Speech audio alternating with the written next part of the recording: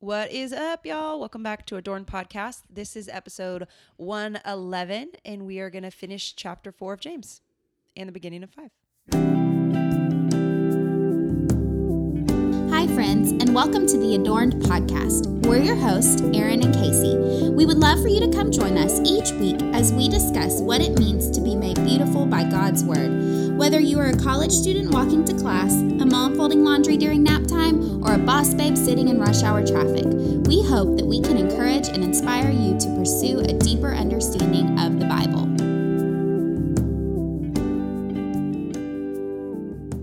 For Glimpse of Grace this week, we're going to talk about a way that you've seen God's grace through Scripture. So, Aaron, how have you seen God's grace through Scripture in the past week or so? Obviously through James, but I've also been trying to spend some time in Psalms. I mean, we're all aware of the state of our world. At this point when we're recording, the election hasn't been decided, and it may not be at the point that you're listening to this as well. Right. But I think Psalms is a really good place to go in times of uncertainty. And one that I've been really loving is Psalms 127. I'm not going to read the whole thing, but I'm just going to read the first verse. It says, "Unless the Lord builds the house, the builders labor in vain. Unless the Lord watches over the city, the guards stand watch in vain." And it goes on to talk about this a little bit more, but I love this picture. It paints for us that, you know, no matter what we do, like God is in control. But there's also a flip side to that, in that God asks us to be a part of it.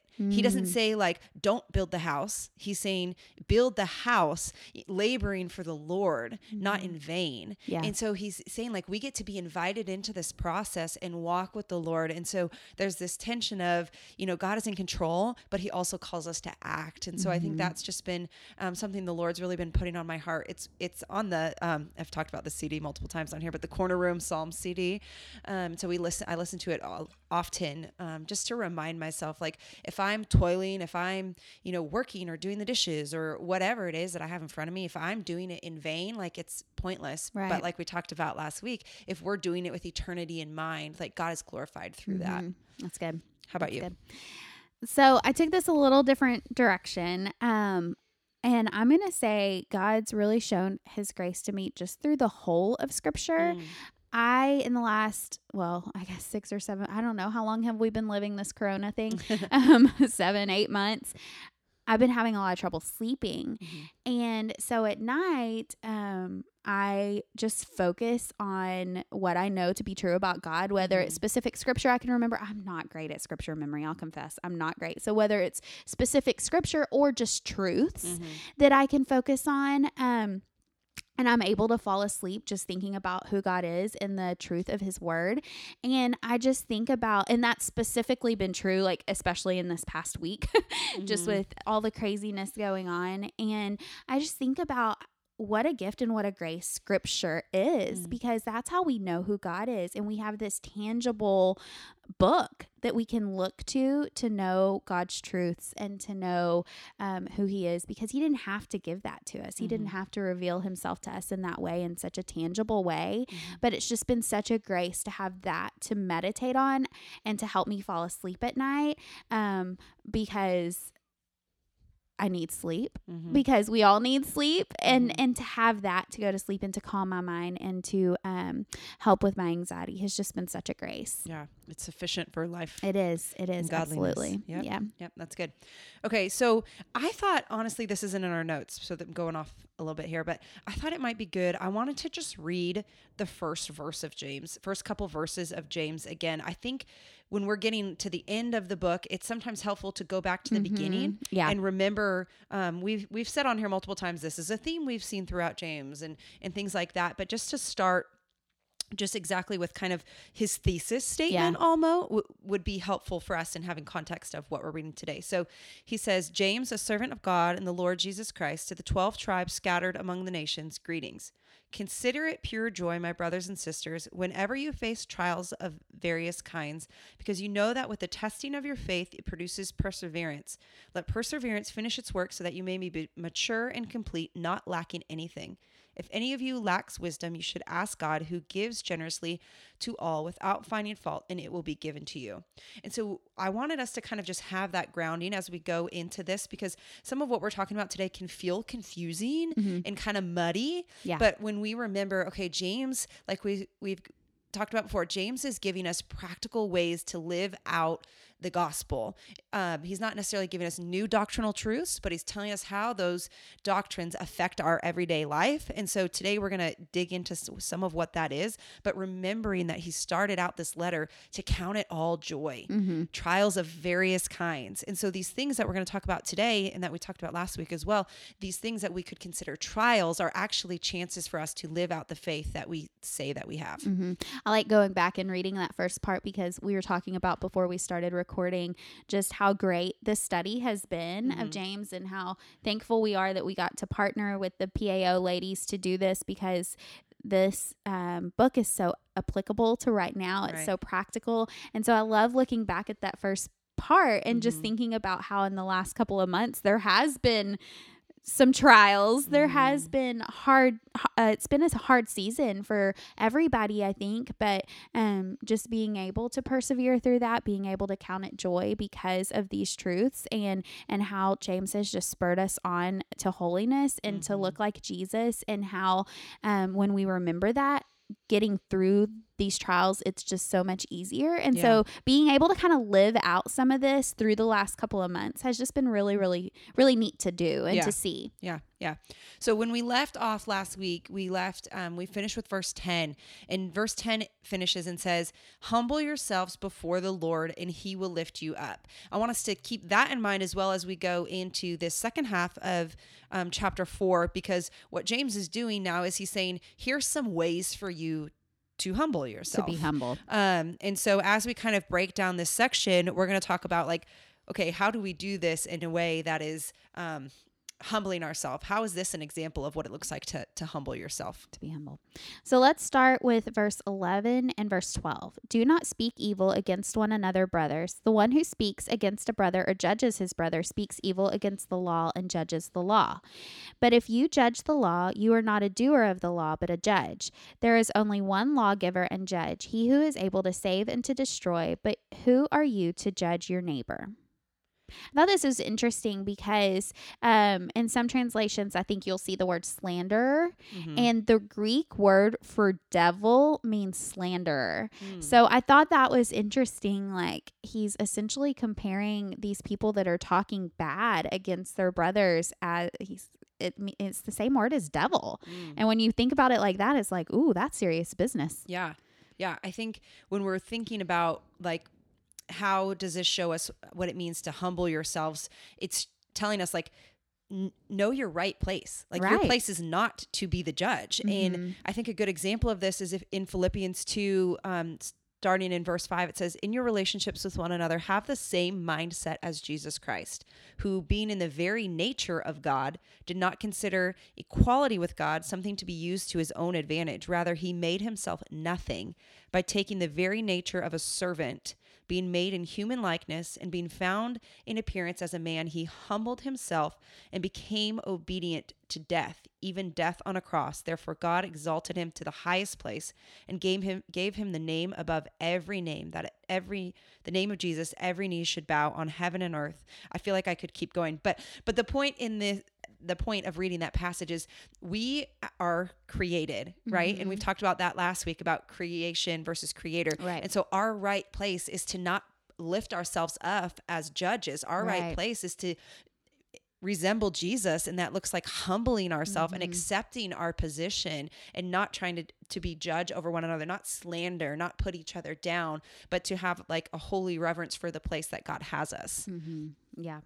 There was a really good little clip that was going around this week by Matt Chandler, and he was talking about how this will be such a great gospel opportunity for us as the world gets darker and darker. And we look around. I mean, if we're being honest, we look around and all we see is slander and speaking evil against one another. Everywhere. I mean, because of the election, because of the pandemic and people, having different convictions about that, just everything right now, because you send your kids to school, because you didn't send your kids to school, like just so many different chances where we look and we see everyone tearing each other down, speaking evil, slandering.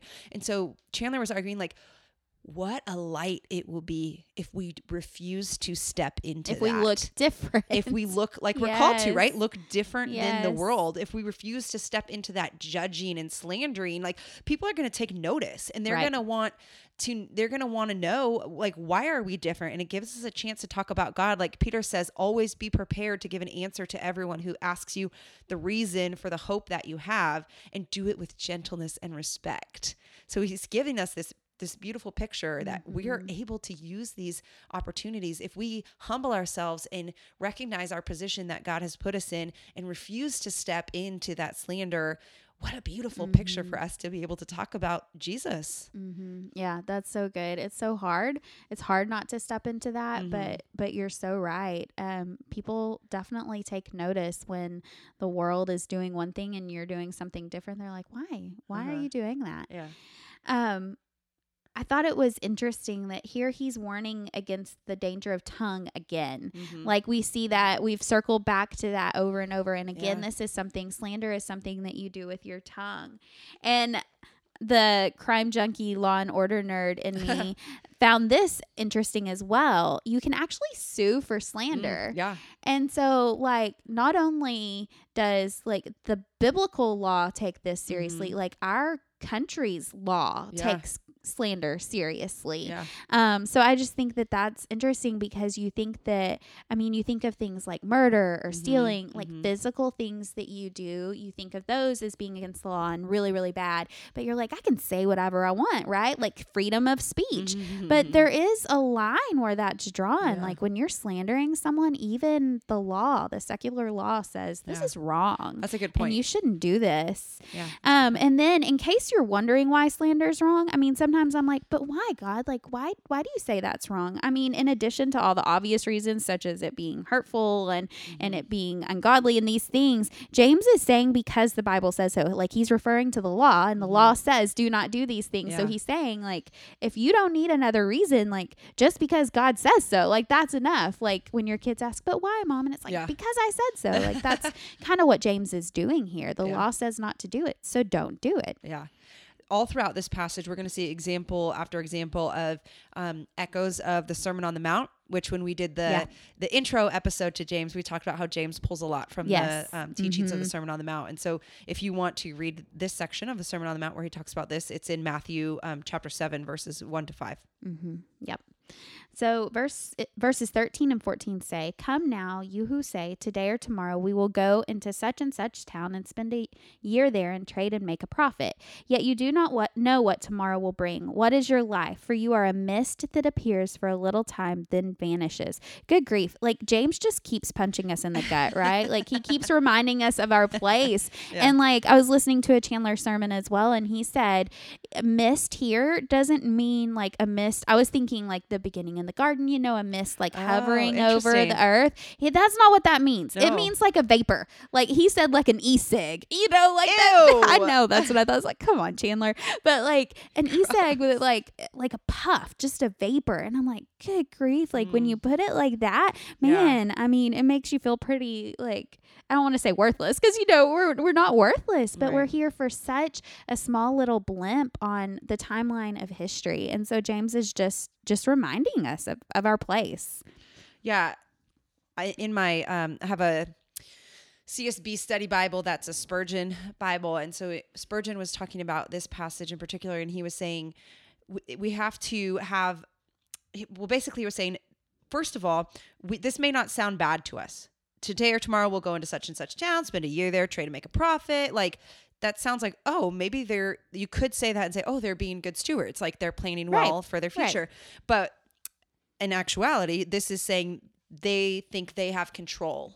They are in control of their time, their money, their work, everything. They're not leaving any room for God to be sovereign over their lives. They're Right. saying, I am sovereign over my life. And so it's a rebellion against what we said before, their humble position where they're supposed to be.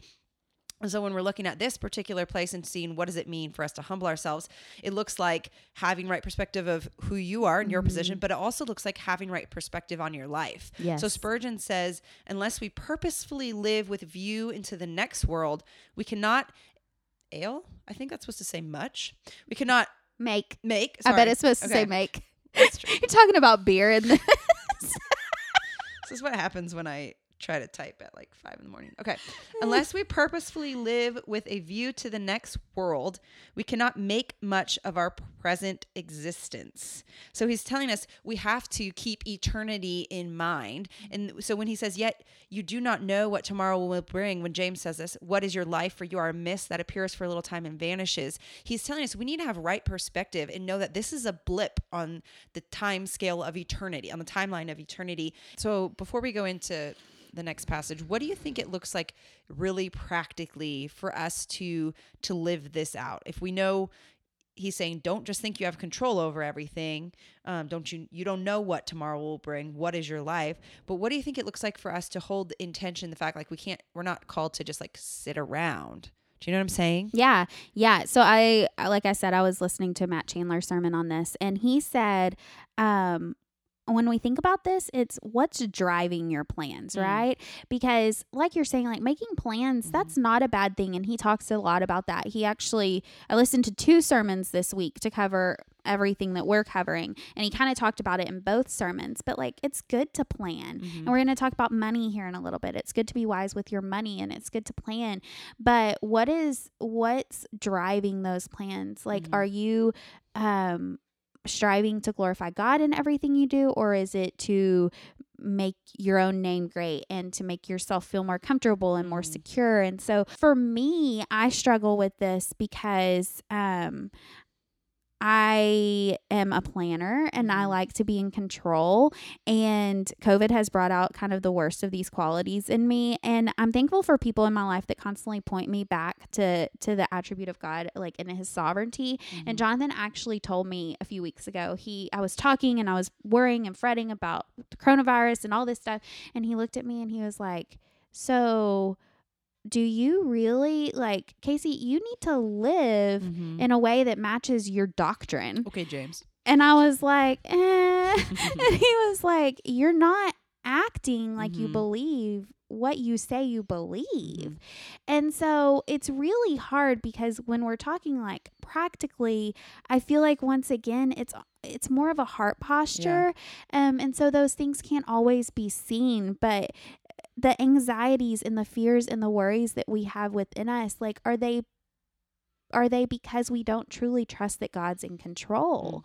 And so practically speaking, I feel like it's kind of hard to address, but it's just relying on the sovereignty of God. And I think that's different for all of us because I worry and, have anxious thoughts over different things than you do and different things than Jonathan does and different things that, other friends of ours do. So I think it's different for everybody, but I know for me, it's taking those thoughts captive and asking, like, do I truly believe in the sovereignty of God right now? Or am I trying to control this? And am I trying to, plan things just in order for myself to feel secure versus planning things in order to live my life in a way that glorifies God? Yeah. Does that make sense? Yeah, totally. I think, like, just to add a little to that, I think everybody, because I agree with that. It's going to be different for everybody, but I feel like for everyone, we could like make sure we leave margin in our lives. If we fill our lives so full of things, then that's kind of, I feel like that's a result. Like, so if you're like, I don't know whether I'm doing this well or not,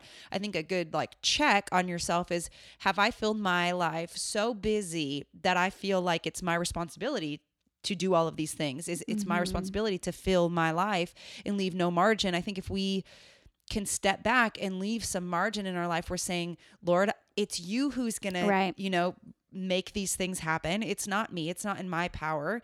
It's you who's going to help, whatever the example is, but to just leave room for the Lord to maybe bring someone to mind that you can have a phone call with. But if you feel your life so full, like, well, maybe I'll try to call them in 3 weeks, then I feel like that's kind of like a control thing where you're like, I'm doing what I want to do. And, does that kind of make sense? Oh, I definitely agree with that. And that's one thing at the first of the year that we were really, really intentional about is trying to have that margin for those God moments, right? For those spontaneous things, those spontaneous meals that need to be taken or just conversations that need to be had, and not filling our schedule so full that we can't hear the voice of God, And I know that sometimes saying things like that, like leave room for the Holy Spirit and things like that, people can be like, oh, that's a little bit weird, but it's not. Like, we can't listen to the small still voice of God, like if everything's so busy and so crazy. And so I think that's really, really good and just a really practical thing that we can do. Now, that doesn't mean that, I think the reason like I'm hesitant to say that sometimes is because it doesn't mean that God can't work if we're busy.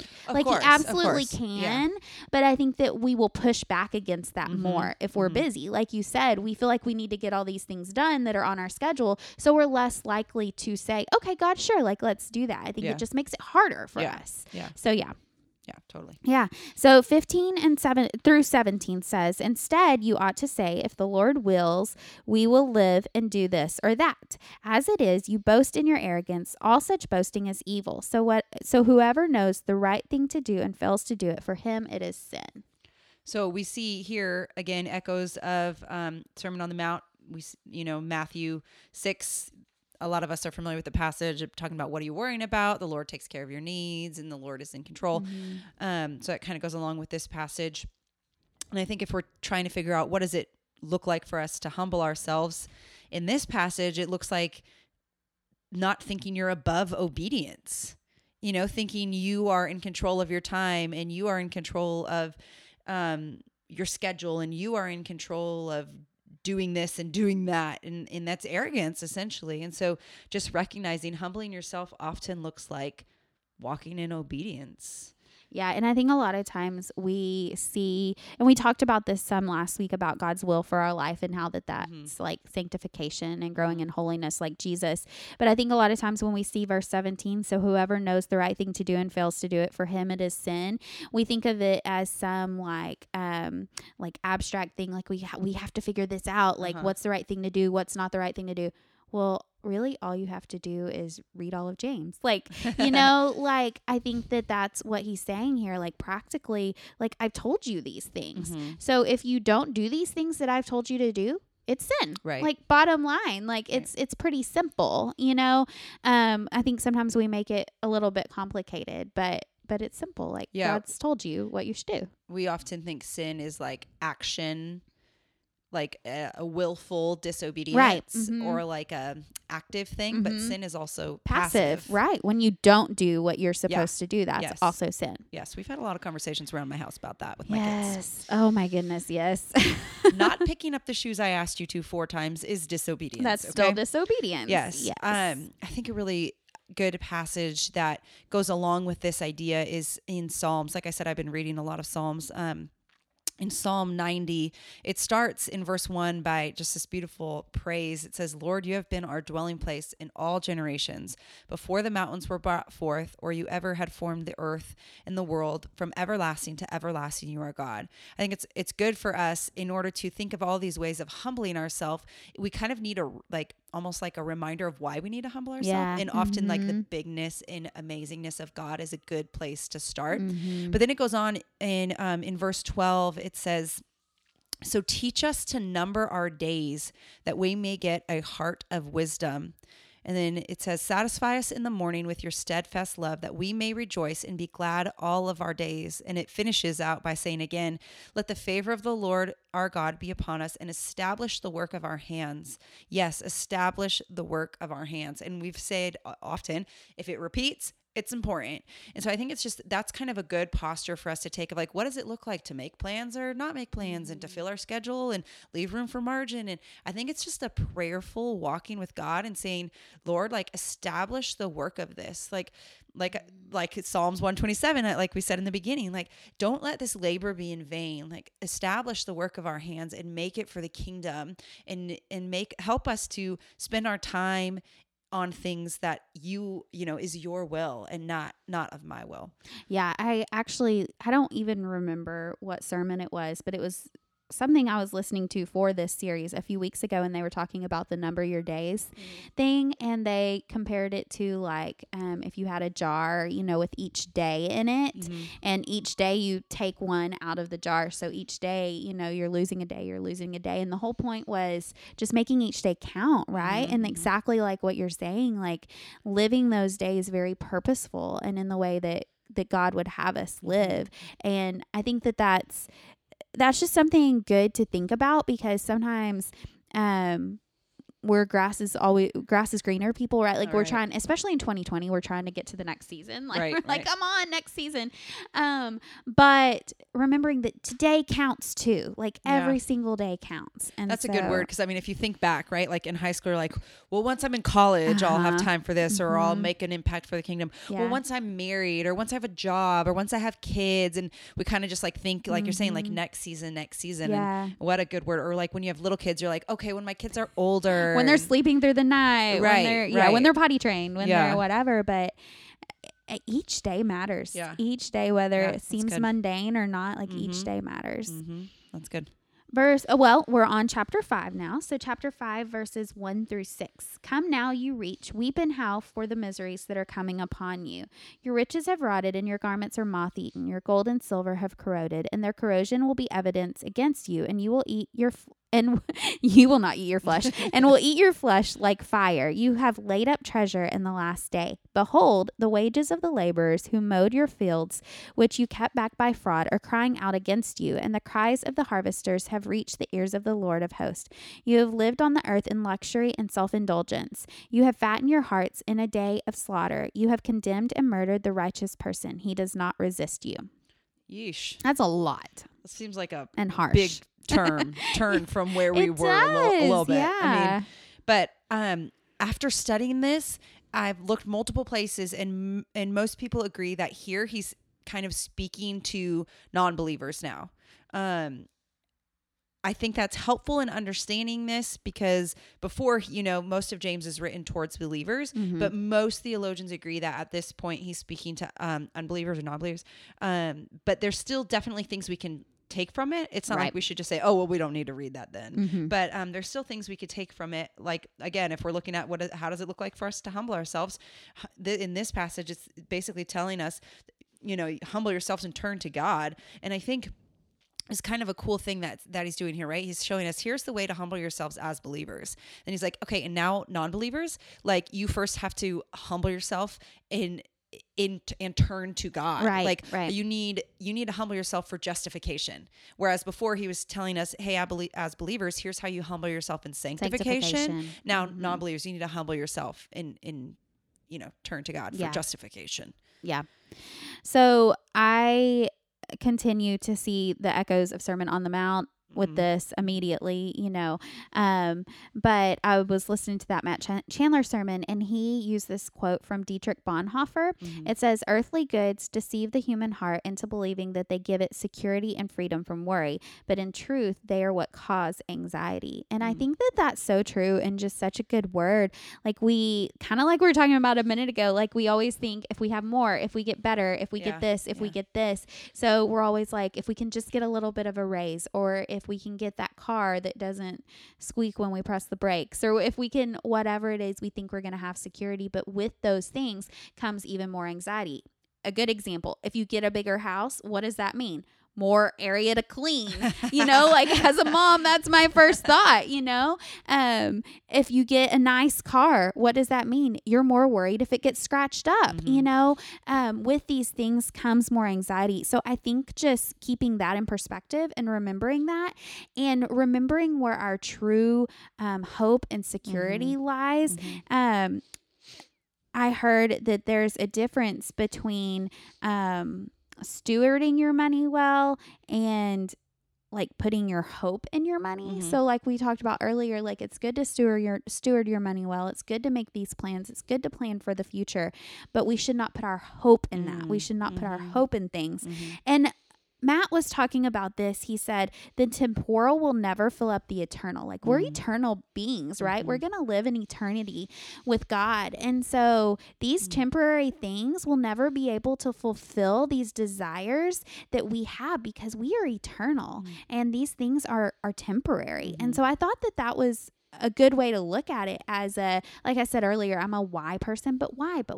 Why will these things not satisfy? Well, because we can't have them forever because it's temporary. Yeah. That's really good. That's good. One more thing that I heard was how we spend our money is a heart check of what's important to us. So one way that we can practically do this is to look at our bank account. So scroll through and see what you're spending your money on. And that kind of gives you an idea of where your heart lies. And I mean, this is a personal thing and it's different for everybody. And so I don't really even have any examples necessarily of what you might be spending your money on that you shouldn't. Like, I don't necessarily want to go there, but I do think it's a good way that you can just kind of check your heart and look and see, okay, where am I putting my money? That's where that's where my heart is. Yeah. So it's a good like practical check. Yeah. We had to, when we first got married, we did like a money, it wasn't Dave Ramsey, but it was something similar. And for a week we had to write down every single thing we spent money on. And I was like, oh my goodness, this is so convicting. I think it would say my heart really loves coffee. I think it would say my heart loves food. Yeah. That's what I was thinking. Cause I was like, we don't spend money on, I mean, we spend money on very practical things. But we do spend more than we should on food and coffee. Yeah. So totally. Well, this is kind of a sad place to end. Yeah. Not going to sugarcoat that situation, but I think it is good for us to be reminded, since we know here James is speaking to non-believers, it should kind of sit as kind of a heavy weight on us to just recognize like there is this brokenness of the world that is longing after other things to fill them. And like Casey said, the temporal can never fill the eternal. And so I could kind of that should have kind of a two effects on us. One, that we should feel this weight and be driven to share with our friends and neighbors who don't know Jesus, like, hey, you're trying to fill this and it's never gonna work, but you know what will? Like Jesus. And so just this heaviness of this passage should, one, push us to do that, but two, also push us to praise the Lord for saving us from that. Amen. Just praise him for the way he's drawn us to himself, and so that we don't have to feel the ramifications of this on our own lives, because we are in step with Jesus. And I keep coming back to that. I don't think Jackie Hill Perry was the first one to say this, but it's one of my favorite little phrases. She says, the gospel will save you and the gospel will keep you. Yep. And just what a kind gift from God, that we don't have to say, oh no, I'm going to fall and somehow get out of this and go back into this terrible damnation that's, going to happen. But no, like he has saved us and he will keep us. Praise the Lord. Praise the Lord. Next week, we will finish out chapter 5 and the whole book of James. And the memory verse is 5:16, which says, therefore confess your sins to one another and pray for one another that you may be healed. The prayer of a righteous person has great power as it is working. And if you are local in the Austin area, we have our favorite event of the year coming up on November 30th, our Christmas event. So if you want more information about that, you can find it on any of our social media pages.